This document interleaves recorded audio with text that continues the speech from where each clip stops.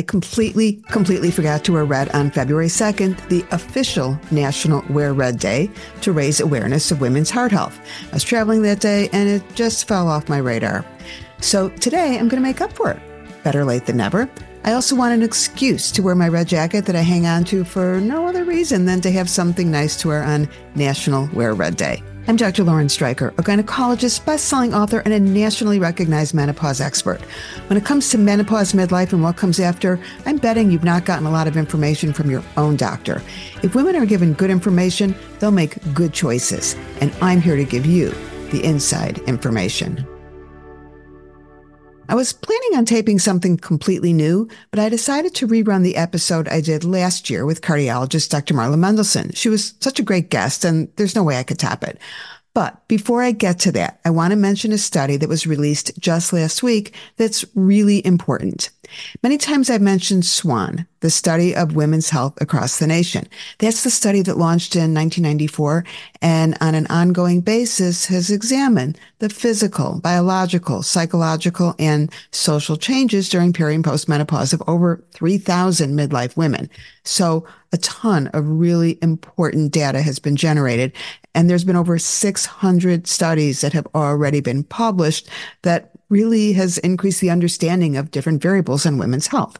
So the most recent study that was released last week showed that midlife insomnia is associated with a 70% increased risk of heart attack and stroke. So look, it's always been known that insomnia is a risk factor for not only heart disease, but also medical conditions like dementia and diabetes, not to mention weight gain. But it appears to be a much bigger risk factor for cardiovascular health than ever was appreciated. And women with chronic insomnia, especially if there's persistently short sleep, defined as less than 5 hours, are at the highest risk. Up to 50% of midlife women report sleep problems in midlife. But it seems like every single woman who walked into our menopause clinic complained of sleep. So I actually think it's a lot higher. Obviously, hot flashes are keeping women up and are themselves associated with heart disease. But this new study adjusted for hot flashes and adjusted for other known risk factors such as depression and snoring. The lack of sleep was an independent risk factor. Aside from hot flashes, things like restless leg syndrome, stress, general aches and pains, not to mention the snorer in the bed with you, are the kinds of things that are keeping women from getting a decent night's sleep. But the other reason that midlife women aren't sleeping that's underappreciated and underdiagnosed is obstructive sleep apnea. Obstructive sleep apnea is more than twice as common postmenopause compared to premenopause. And that's because estrogen and progesterone impact muscle tone in the airway. So when hormone levels drop, obstruction of the airway is much more common. And while sleep apnea is generally associated with gasping that wakes you up, snoring, and having obesity, plenty of women have it, even if they're a healthy weight and think they're sleeping just fine. Sometimes the only sign of sleep apnea is daytime fatigue and a morning headache. So in addition to other risk factors for heart disease, now inadequate sleep is really high on the list. And while you can't do anything about your family history, this is something you can do something about, starting with seeing a sleep specialist to see what's keeping you awake at night. So that's my update. And now on to Your Heart on Hormones with Dr. Marla Mendelson. Hormone therapy, if started within 10 years of the menopause transition, appears to be heart protective, but there's so many other factors that impact heart health. Today, I'm joined by Dr. Marla Mendelson, a cardiologist and associate professor of medicine at the Feinberg School of Medicine, Northwestern University. Dr. Mendelson is also the former co-director of the Women's Health Research Institute. Dr. Mendelson has devoted her career to the evaluation and treatment of women's cardiovascular health throughout the lifespan. We're going to talk about cardiovascular health specifically during peri- and postmenopause, including risk factors, how you screen for heart disease, and then we'll spend a little time talking about hormone therapy and the heart. So welcome, Dr. Mendelson. Thank you, Dr. Streicher. It's a pleasure to be here. There's a lot of ground to cover. And I mentioned on Instagram that I was interviewing you, and these questions came pouring in. So I'm going to do my best to get to as many of those questions as possible. For starters, and this is the obvious question, but I think it needs to be answered. Why is perimenopause and menopause such a perilous time when it comes to heart disease? Why does heart disease escalate in women? Well, it's a complex answer. What happens is that women with natural estrogen and ovarian function have a protection against cardiovascular disease, and that's because the estrogen, as you alluded to in your introduction, it has a beneficial effect on blood vessels, and it also has a beneficial effect on lipids or fat or cholesterol in the blood. At the time of menopause or perimenopause period, women start losing that estrogen and their risk of cardiovascular disease increases.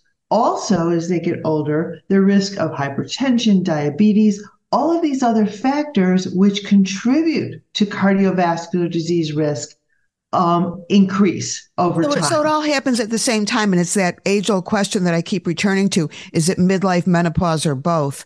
And it sounds like some of this is a consequence of aging, but a lot of it, of course, is estrogen related. You know, when you talk about the impact of estrogen on the blood vessels, can you be more specific? I mean, I know for one that estrogen is a vasodilator. It allows the blood vessels to deliver more blood, but it goes beyond that, doesn't it? And that's actually a very important function. And I think also the fact that estrogen works to control the lipids, which can pile on the wall of the blood vessels and cause blockages and therefore cause heart attacks. I think that's a part of the picture as well. So they're also, estrogens are anti-inflammatory, and that may be playing a whole role in the development of plaque and of cardiovascular disease. Now, just to take a step back, when we talk about cardiovascular disease, we're talking about heart and blood vessels. And in the United States, the most common problem is atherosclerosis, or hardening of the blood vessels, which is basically an accumulation of cholesterol plus other debris in the blood, plaque, which blocks blood flow. And that blood flow can be in the arteries that surround the heart muscle and supply the heart muscle, or they could be the arteries in the neck, the head, the kidneys, down the legs. It's all part of the same picture and subject to the same physiologic process. It's so important because when we think in terms of cardiovascular health, most women are just focusing on the heart. They forget the vascular part, and that we have blood vessels that supply every other part of our body, so that when we're looking at things like blood clots in the lungs or in the legs or in the brain, stroke, it's all part of the same picture. The other thing that is surprising to a lot of women is what you mentioned about the impact of estrogen on lipids, cholesterol and triglycerides. And some of the questions that came in were about, well, gee, my cholesterol is high. Does that mean I shouldn't take estrogen? And as we'll get to a little bit later, no, that's not necessarily the case. I think there's a lot of confusion about the impact of estrogen and what specifically it does. I want to put estrogen aside for a minute, and because we're going to circle back to that. I want to focus for a little bit on other factors that impact on cardiovascular risk. And I want to start with family history. I don't know anybody who doesn't have at least one member of their family who's got some kind of heart trouble. So what kind of family history is significant in terms of someone worrying about their own risk? Simply put, a first-degree family member, mother, father, brother, sister, child, who had an event before age 50, basically. Okay, define event. We're not talking about a wedding. We're talking I'm not talking about a wedding. A cardiovascular event. Okay, so it's mostly a heart attack, warning heart attack, mild heart attack. It doesn't matter what kind of heart attack. That's mostly what we're talking about when we talk about a major cardiac event. Stroke is a little bit different because stroke is intimately related with hypertension. Hypertension is usually the substrate for stroke, but cardiovascular disease or coronary artery disease is something we see that runs in families. There are other things that run in families too, and that can be other forms of heart disease that people can even be born with. And that's a whole other subject. But it's part of the whole picture. Yeah. So if someone says my father, my mother developed heart disease and died of heart disease in their 90s, that doesn't mean that they're particularly at risk based on their family history. Your point is that if someone truly has a risk secondary to their genetics, to their family history, that usually that's going to strike earlier. Is that correct? Right. Those are the ones that do strike earlier. It's before age 50 is sort of the the rule of thumb. So premenopausal women, men less than 50, or even earlier, those are the things we worry about. By the time somebody gets to be 90, whether they're a man or a woman, they may have accumulated other risk factors, smoking, diabetes, hypertension, obesity, which in and of themselves may play a role in coronary artery disease. Which brings me to my next question. We can't control who our relatives are, but is it true that up to 80% of heart disease is actually preventable, or is that an overstatement? It might be an overstatement. Yes, you can't pick your parents, but there are a lot of things you can do if you have that as a risk factor. We've identified approximately 5 major risk factors for coronary disease, and you only need one of those: smoking, diabetes, hypertension, family history, and high cholesterol. Those are the big 5. When we're talking about women, I add age of menopause, because the earlier the menopause, the earlier the clock starts ticking for coronary artery disease. Yeah. And particularly in women, obesity plays a huge role in cardiovascular risk. And those all may be independent of each other. But if you have the one risk factor, that's the time you really have to be aggressive about all the other things.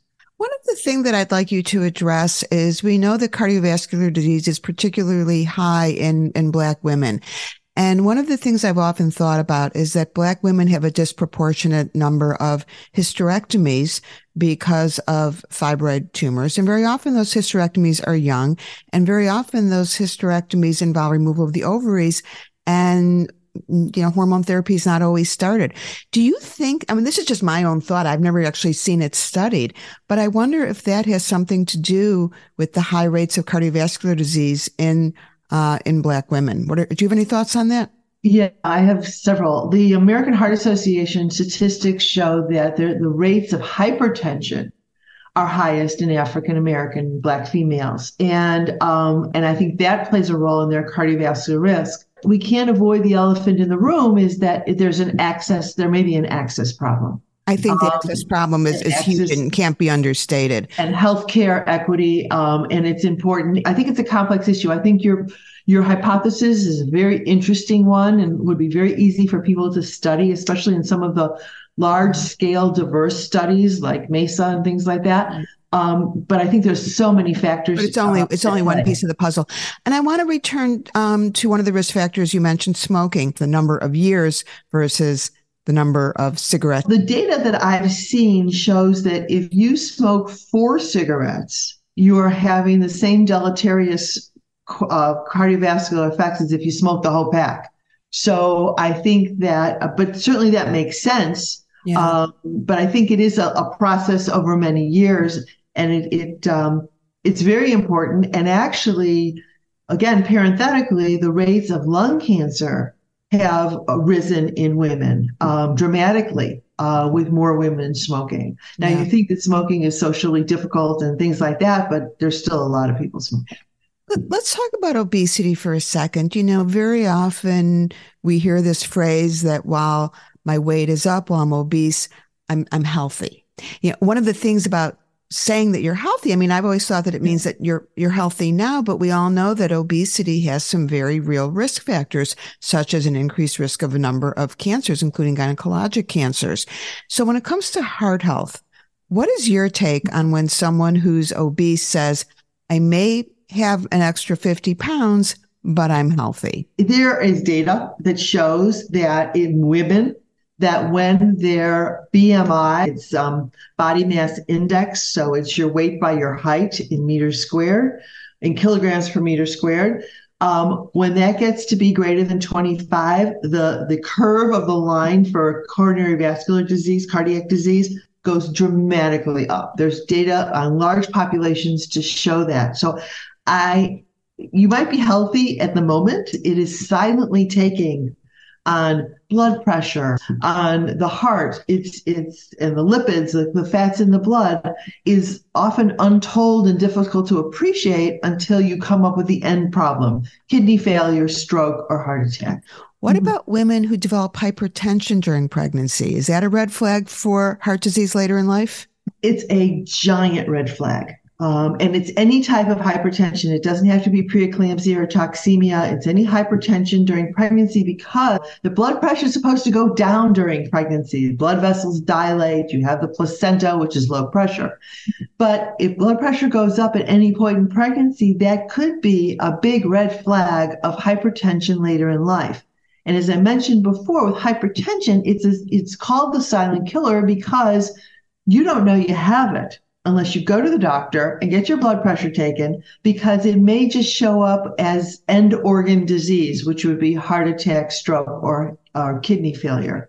And it goes up in women as they age, emphasizes the importance of regular checkups. And I don't care where your blood pressure is being taken, but it should be taken properly, but at least once or twice a year, especially if you had hypertension during a pregnancy. How do you feel about home blood pressure monitors? Home blood pressure monitors can be very good. So it's important to get a good one. But the most important thing you can do with your blood pressure, home blood pressure monitor, is bring it to your next office visit and make sure it's calibrated against your physician's blood pressure. Because I love that idea. And, I've never thought to do that. And that makes so much sense.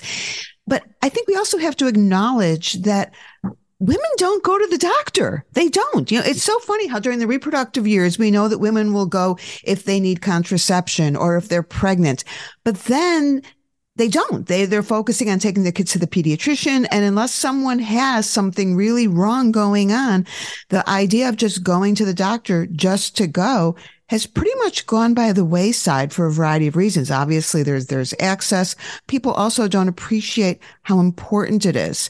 So if you are listening and if you developed high blood pressure during your pregnancy, you do not have a hall pass from going to the doctor. You really need to make sure that, as Dr. Mendelsohn says, you're getting your blood pressure taken a couple of times a year, even if you are otherwise feeling okay. Before we get to other screening and when and how and all that, as I want to focus on a few other risk factors. So belly fat, what about, we talked about being overweight in general, but does it matter where that weight is? Yes. Central obesity is more commonly associated with coronary artery disease. And that's why they used to talk about, they love this in the popular press, talking about apples versus pears. Men tend to have their weight more central, their obesity more central, their apples, higher risk of cardiovascular disease. Women tend to traditionally wear around their hips. But you notice at the time of menopause, women start getting more central obesity, and that has been associated. That's the bad type of fat, and that's been associated with coronary artery disease and cardiovascular risk. Yeah, that was actually one of the questions that came in through Instagram. Is a woman wanted to know if you get that midsection fat, is that just an indication of menopause, or is it also an indication of cardiovascular disease? And so your answer appears to be both. It appears at the time of menopause, and you can blame it on menopause, but it also is an indication of heart health. Yeah, so it's something that somebody should pay attention, and that's not healthy fat. So that should be addressed, and you do what you can. You do what you can as far as exercise. Does Spanx work for heart health if it gets rid of that fat? It just rearranges it. It doesn't get rid of it. That's why exercise, we haven't talked about exercise, but and the flip side, a sedentary lifestyle is a risk factor. So that's important. And that's important for men and women to maintain throughout life, and especially in women, because it also helps with bone health. So this is something that women need to do more of as they age. But all right, define, first of all, sedentary, because some people's definition of sedentary is very different than other people's. And then there's a difference between activity and exercise. So being active and walking and being up and around, that's not exercise. So could you go through those three things? How do you define sedentary? How much activity do you need? And then how much exercise and what kind of exercise? Sedentary is basically staying in one position with no change in your heart rate. Okay. You're watching TV, you're on your Zoom calls, you're working from your home. That is sedentary. And so you're not moving. Everyday activity should incorporate enough vigorous exercise. And there's just been going back and forth in the literature about this. But I think the best recommendation is, first of all, the 10,000 steps, although they say 8,000 may be enough, but 10,000 steps a day is a good baseline activity. If you want to improve your cardiovascular risk profile, if you want to lose weight, if you want to condition your body and maybe get rid of that stuff in the middle, then you need to do 150 minutes a week of exercise that gets your heart rate up. And your heart rate up, the rule of thumb is 220 if you're healthy and don't have other underlying disease, 220 minus your age, and then about 90% of that is your heart rate target. So we're going to do a little math today. So that would be a heart rate target for, therapeutic exercise. But the baseline exercise has been activity of 10,000 steps has been shown to be very, very beneficial. We're not talking about sex today, but you and I have done a seminar together, Sex After a Heart Attack, How to Make Sure You Come and Don't Go. And we really talk about sex after a cardiac event. And it just struck me when you were talking about your definition of sedentary, that your heart rate doesn't go up. As you recall, in my lecture on that, when they were monitoring people who were having sex with their regular partner in their usual place, the heart rate doesn't go up. I mean, it's sad, but true that I guess sex with your regular partner in your bedroom is considered to be a sedentary activity. Just saying. And okay, we're going to move on. But I do want to. There's quality of life, and then there's prolongation of life. So there you go. Let's talk about diet a little bit, because the Mediterranean diet is what is out there in terms of heart health, from what I hear. Do you agree with that? Absolutely. I think it's prudent. I think you don't drown your food in olive oil, because that's deleterious. I once gave a lecture called 411, and it was, people talk about wine, chocolate, and alcohol. 411. 4 ounces of red wine has proven to be beneficial. And the studies were done by the Pinot growers, so you have to take that into account. 1 ounce of dark chocolate. Again, that study was supported by the chocolate people. And then 1 ounce of olive oil. And 1 ounce of olive oil is what you should be using in your cooking. Even if it's probably best to spray it. Dunking your bread in it probably gives you more than you need, and then it starts having deleterious effects. So good, especially if you sprinkle some cheese. Oh, there you go. That's not. I don't think that's on the Mediterranean diet. No. 1 ounce for a whole day isn't very much if you cook a lot with olive oil. No, that's why you have to spray it. Do you have an opinion about intermittent fasting? You have an opinion about everything. What's your opinion on intermittent fasting? Well, I want to get back to the Mediterranean diet, because that's the advice I give to people in the office. Fish, chicken, fruits, and vegetables. That's the basis of anything. And I did that before they called it Mediterranean. I think it's important. It has health benefits. Intermittent fasting, I can't really speak to that. I'm not a nutritionist or an endocrinologist. But there's no deleterious effects on the heart, as far as you know. No, I know that the caveman, had fasted a lot, but they didn't live very long either. So it's hard to look at that. Same thing with that keto diet, which don't even get me started about that. That is not heart healthy, and you just cannot say bacon in the presence of a cardiologist and expect watching them clutch their chest and panic. Intermittent fasting, I think it's just a form of behavior modification. I think that a lot of people need behavior modification to control their appetite. There's, this is not cardiac or medical right now, but just as observing the population, there's a lot of interest now in some of these appetite suppressing drugs. And that's great. But when you stop taking the drug, your appetite is no longer suppressed.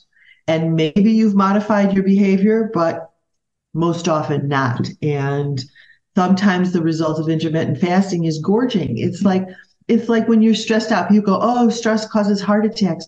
Well, stress in itself, yes, it releases adrenaline, and that's not good for the body. It increases the heart rate, but it causes you to eat poorly. It causes you to sleep poorly. So it results in a lot of unhealthy habits. Let's talk about screening a little bit. And I'd like to start with a woman who has no major risk factors that she's aware of, no significant family history, is in her, say, mid to late 40s. What should she be doing to screen for heart health?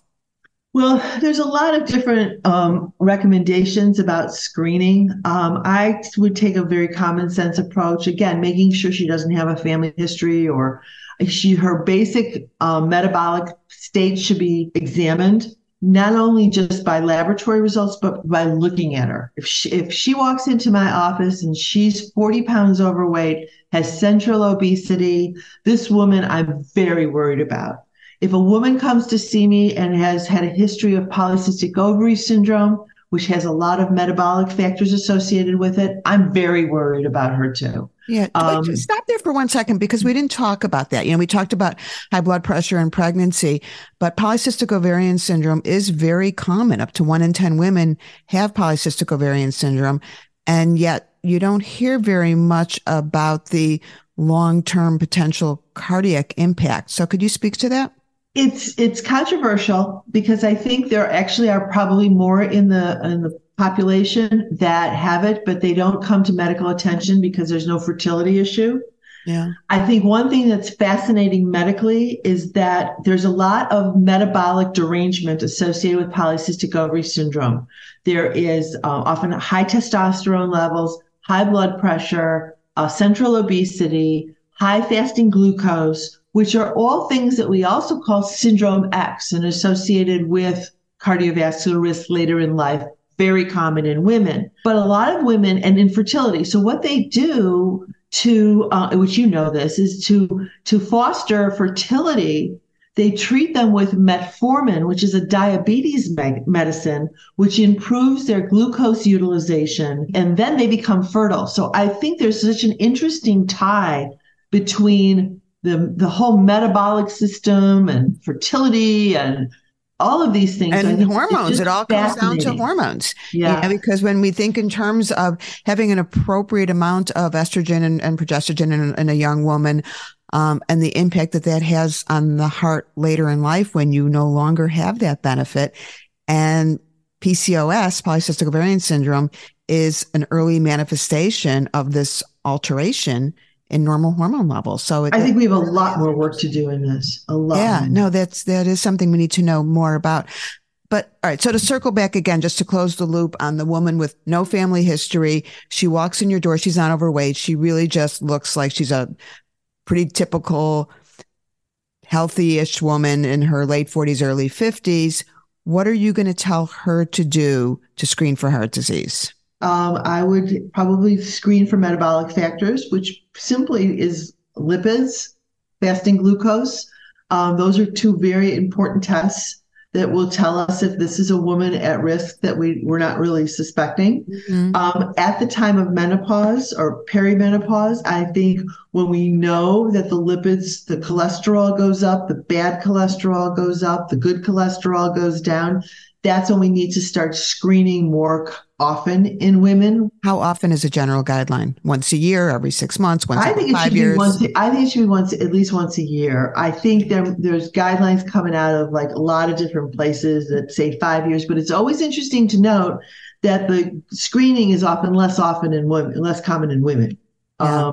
Everything is, when it comes to that. So I don't think we've really worked that out very well, but I think that that would be the important thing. And then if a woman has cardiac symptoms or she has been identified as having a metabolic risk factor and maybe has some symptoms, those are the times when her primary physician might enlist the aid of a cardiologist. All right. So what about the woman who comes to you and says, I'm fine, I feel fine, everything's great, I'm 45 years old, but my father had his first cardiac event when he was 48, and both of his brothers died by the time they were 50.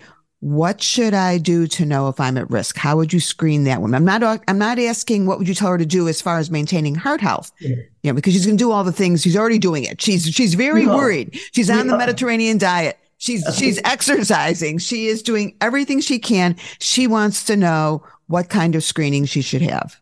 In a woman like that, I would get a baseline stress test. Whether her insurance company would agree with that, I don't know. But I would get a baseline stress test because if she does have chest pain later on, you're going to want to know that she had a normal stress test at 45 and what's going on here at 50. I'd be very concerned about that particular person. How often, when you get that baseline stress test in an otherwise healthy woman, do you get this surprise that the stress test is actually abnormal when she had no other indication of a problem?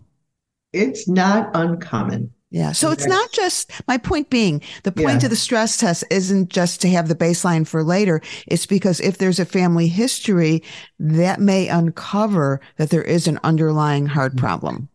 The other thing you can do that some people do is the calcium screen, looking for coronary calcium. And the marker, coronary calcium is a marker for plaque within the arteries. That's another screening tool, but because it involves radiation to the chest, I don't particularly recommend getting it as a regular screening tool. I think if you have a confusing stress test, I think a stress test is great because I'm expecting her to pass that stress test, and then I can give her good recommendations for exercise. And then she knows how hard she should be working during exercise so that she can maximize her time. A question came in from a woman who'd had chemotherapy, because some chemotherapy, of course, does affect the heart. And she wanted to know what kind of screening you would recommend given a history of chemotherapy with no other red flags. That's a great question. And actually at Northwestern, we have a program for people who had cancer as children or young adults who received particularly cardiotoxic chemotherapy or radiation to the chest, which could have late effects. And these are late effects. They can be several years later. And so the patients are followed pretty closely. In my particular interest, because of the interest in pregnancy in these patients and that pregnancy can challenge the heart, I want those women to have an examination of their heart, imaging of their heart before they get pregnant, just to make sure, because the chemotherapies can cause some heart muscle scarring that doesn't affect their day-to-day function. But if you add all the blood volume and the changes of pregnancy, they could end up having a problem.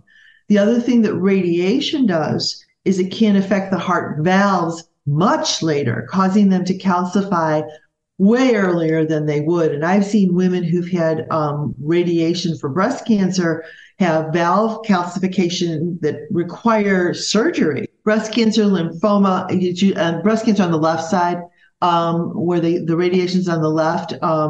I've seen that where we've had to send women to surgery because their valves got so calcified. Yeah. So those are women that need to be watched closely. They need to be checked. They need to be checked. So let's talk about warning signs. We've talked about screening and risk factors, and women very often ignore warning signs, either because they're just too busy with other things to pay attention to what's going on in their own bodies, or they're not aware that these warning signs are just that, an indication that there's trouble. So could you walk us through what kinds of things women should be paying attention to? There have been studies done of people who've had heart attacks, and men and women. And it turns out that the men and the women both had chest pain before.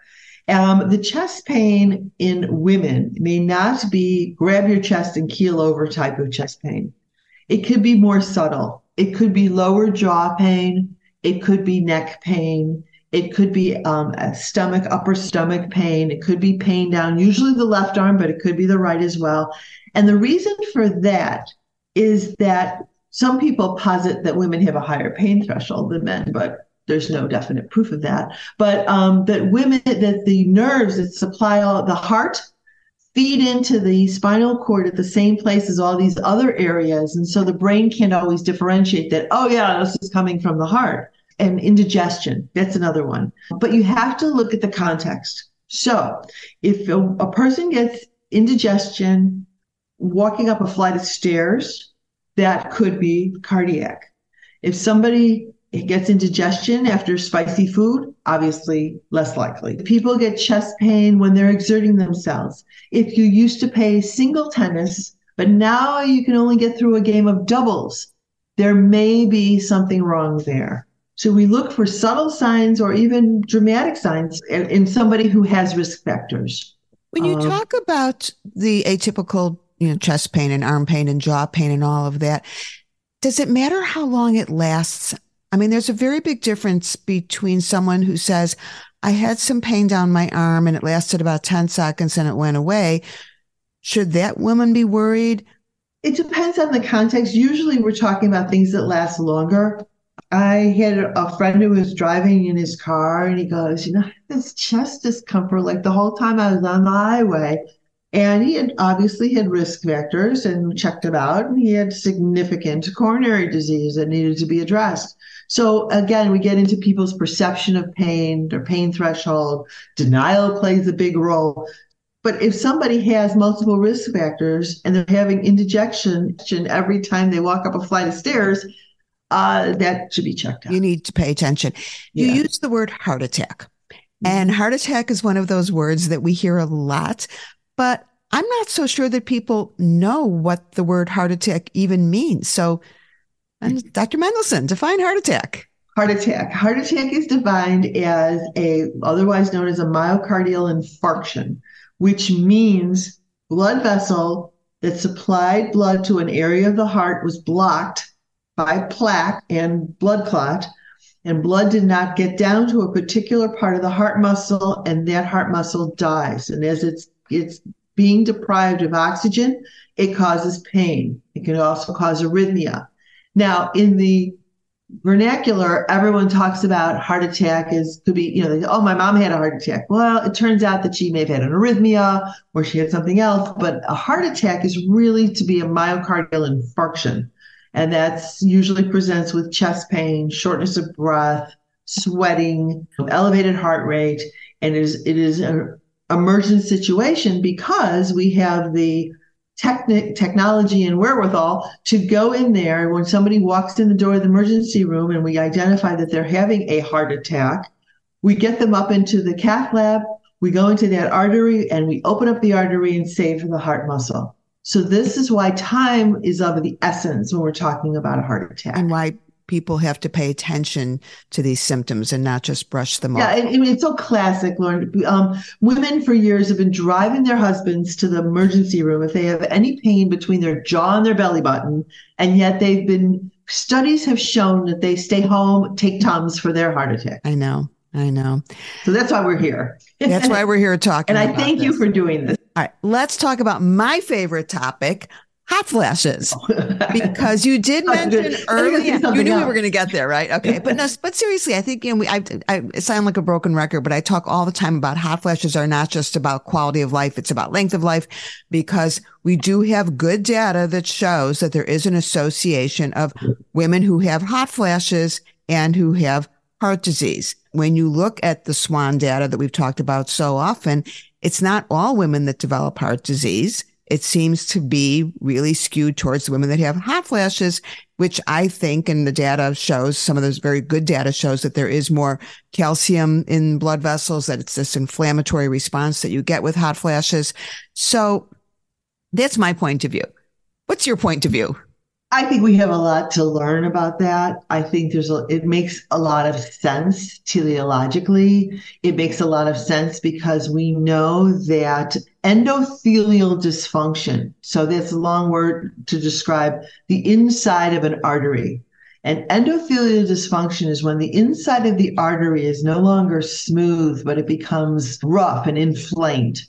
And anything that's going to cause that is going to be a perfect seeding ground for plaque formation.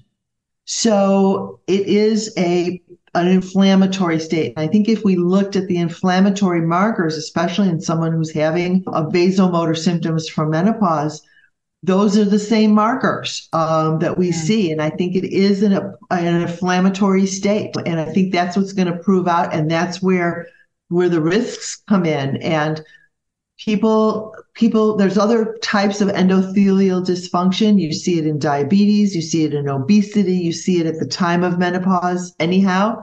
And it makes sense that it be related to a vasomotor phenomenon.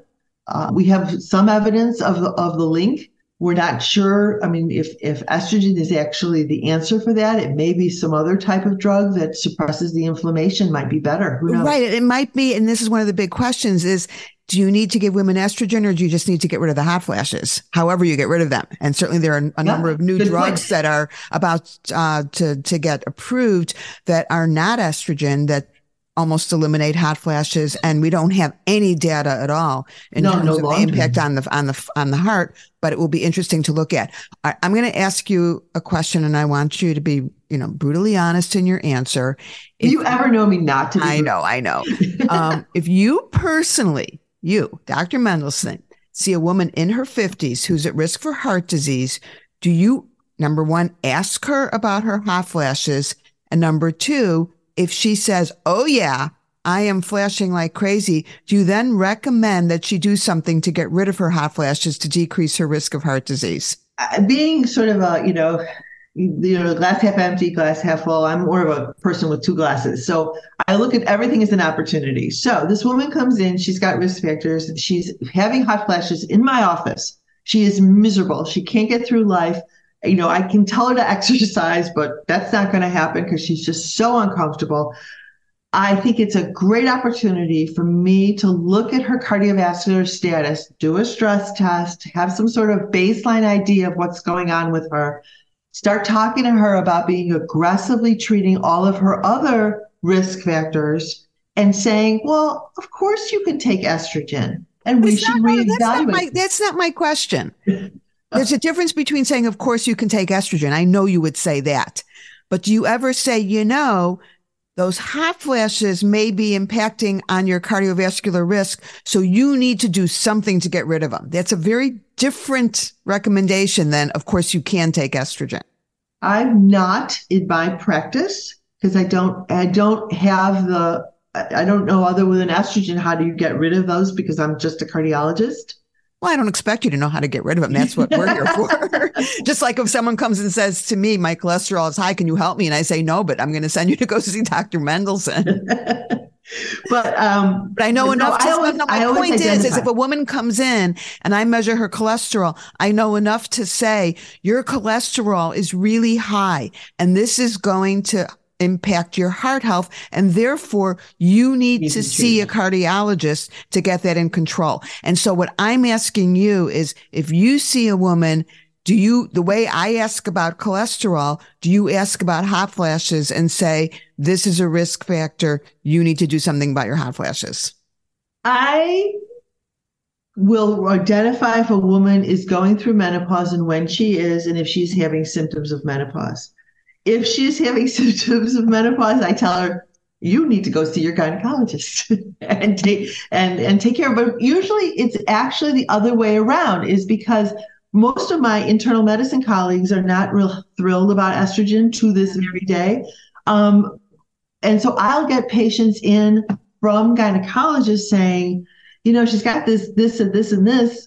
Do you think it's okay to take estrogen? And then I say, well, it's a great time to do a full cardiac workup, make sure everything is okay. And then I think it's okay because, that's sort of that's in how my practice works.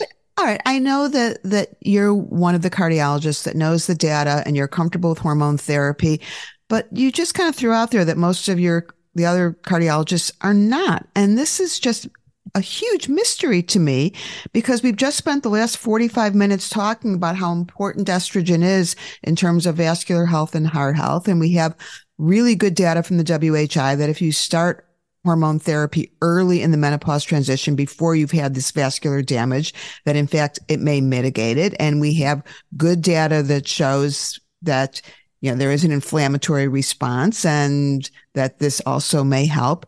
And we know that hormone therapy decreases cholesterol. We know that transdermal hormone therapy decreases triglycerides.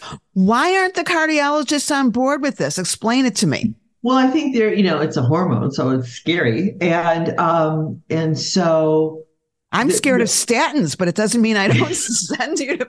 but also there was a head-to-head comparison of estrogen's effect on cholesterol versus a statin, and the statin did better. Well, of course, but we're not talking about Yeah. statins versus. But yeah, they won't use it. Internal medicine won't use it.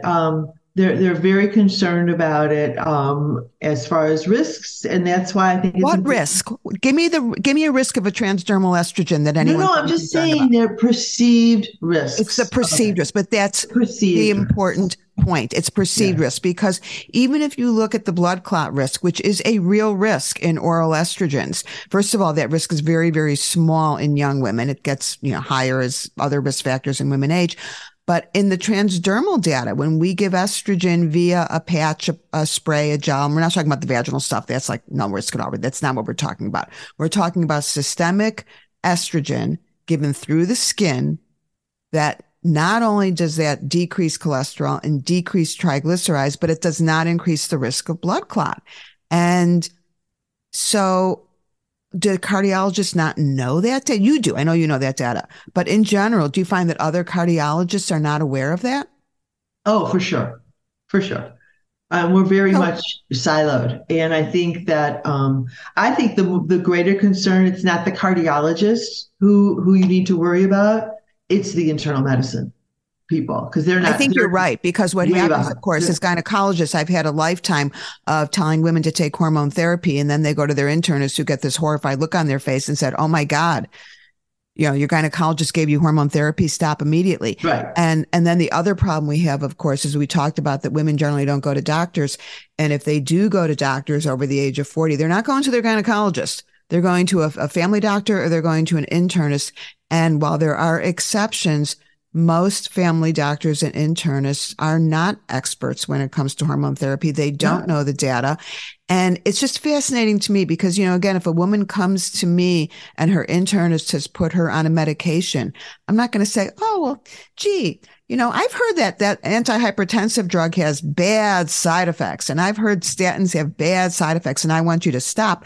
I would never do that. Mm-hmm. Yet I put my patients on hormone therapy, and they go to their internist who doesn't, they don't call me. They don't ask me. They just say, stop it. Don't go there. So the devil's drug. Yeah. I know it's really frustrating because, here we have heart disease is the number one killer of women. Breast cancer is not.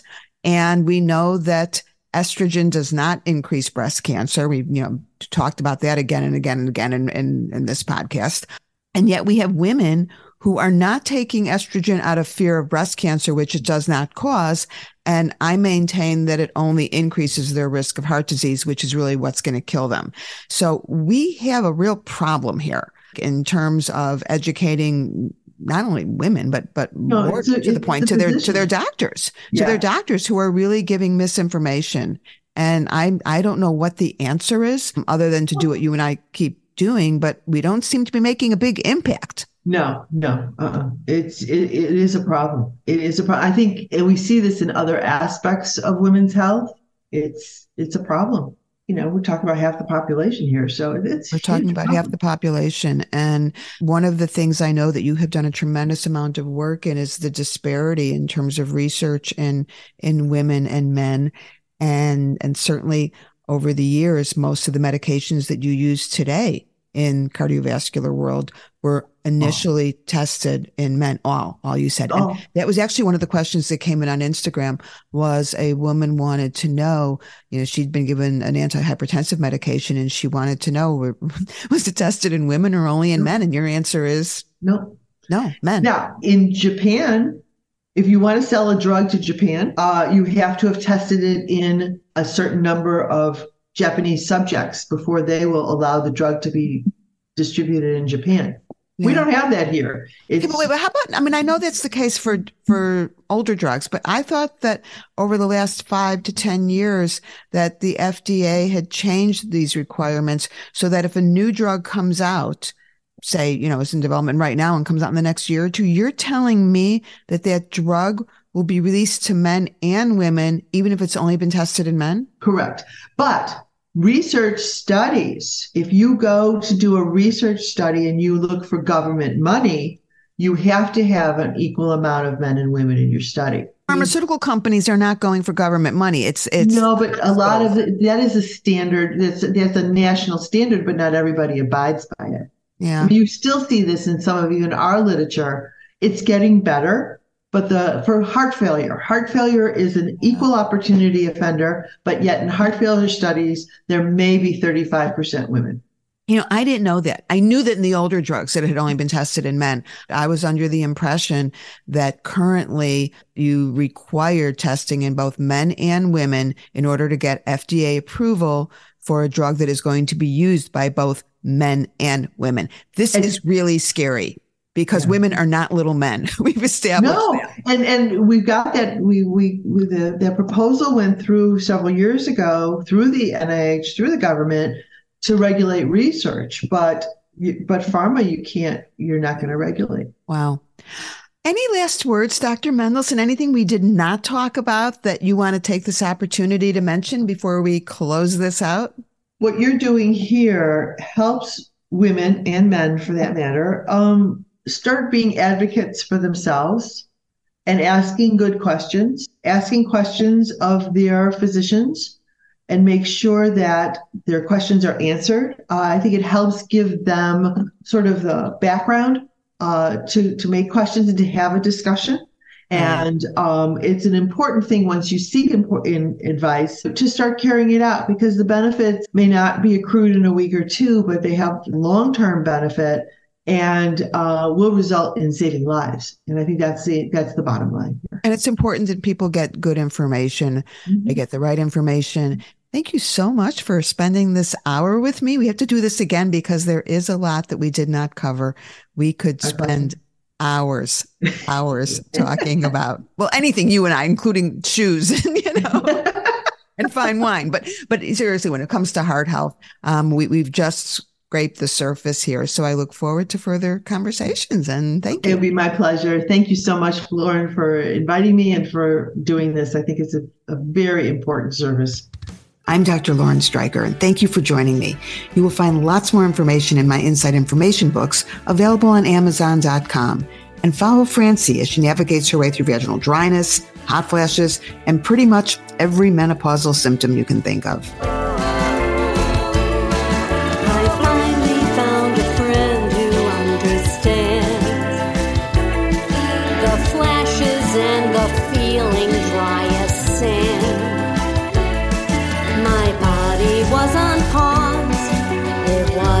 Taking calls, then Francie took me by the hand. She told me all these things that I can do, and why it is that sometimes I feel blue. She helped me see the light. Now I'm sleeping through the night. I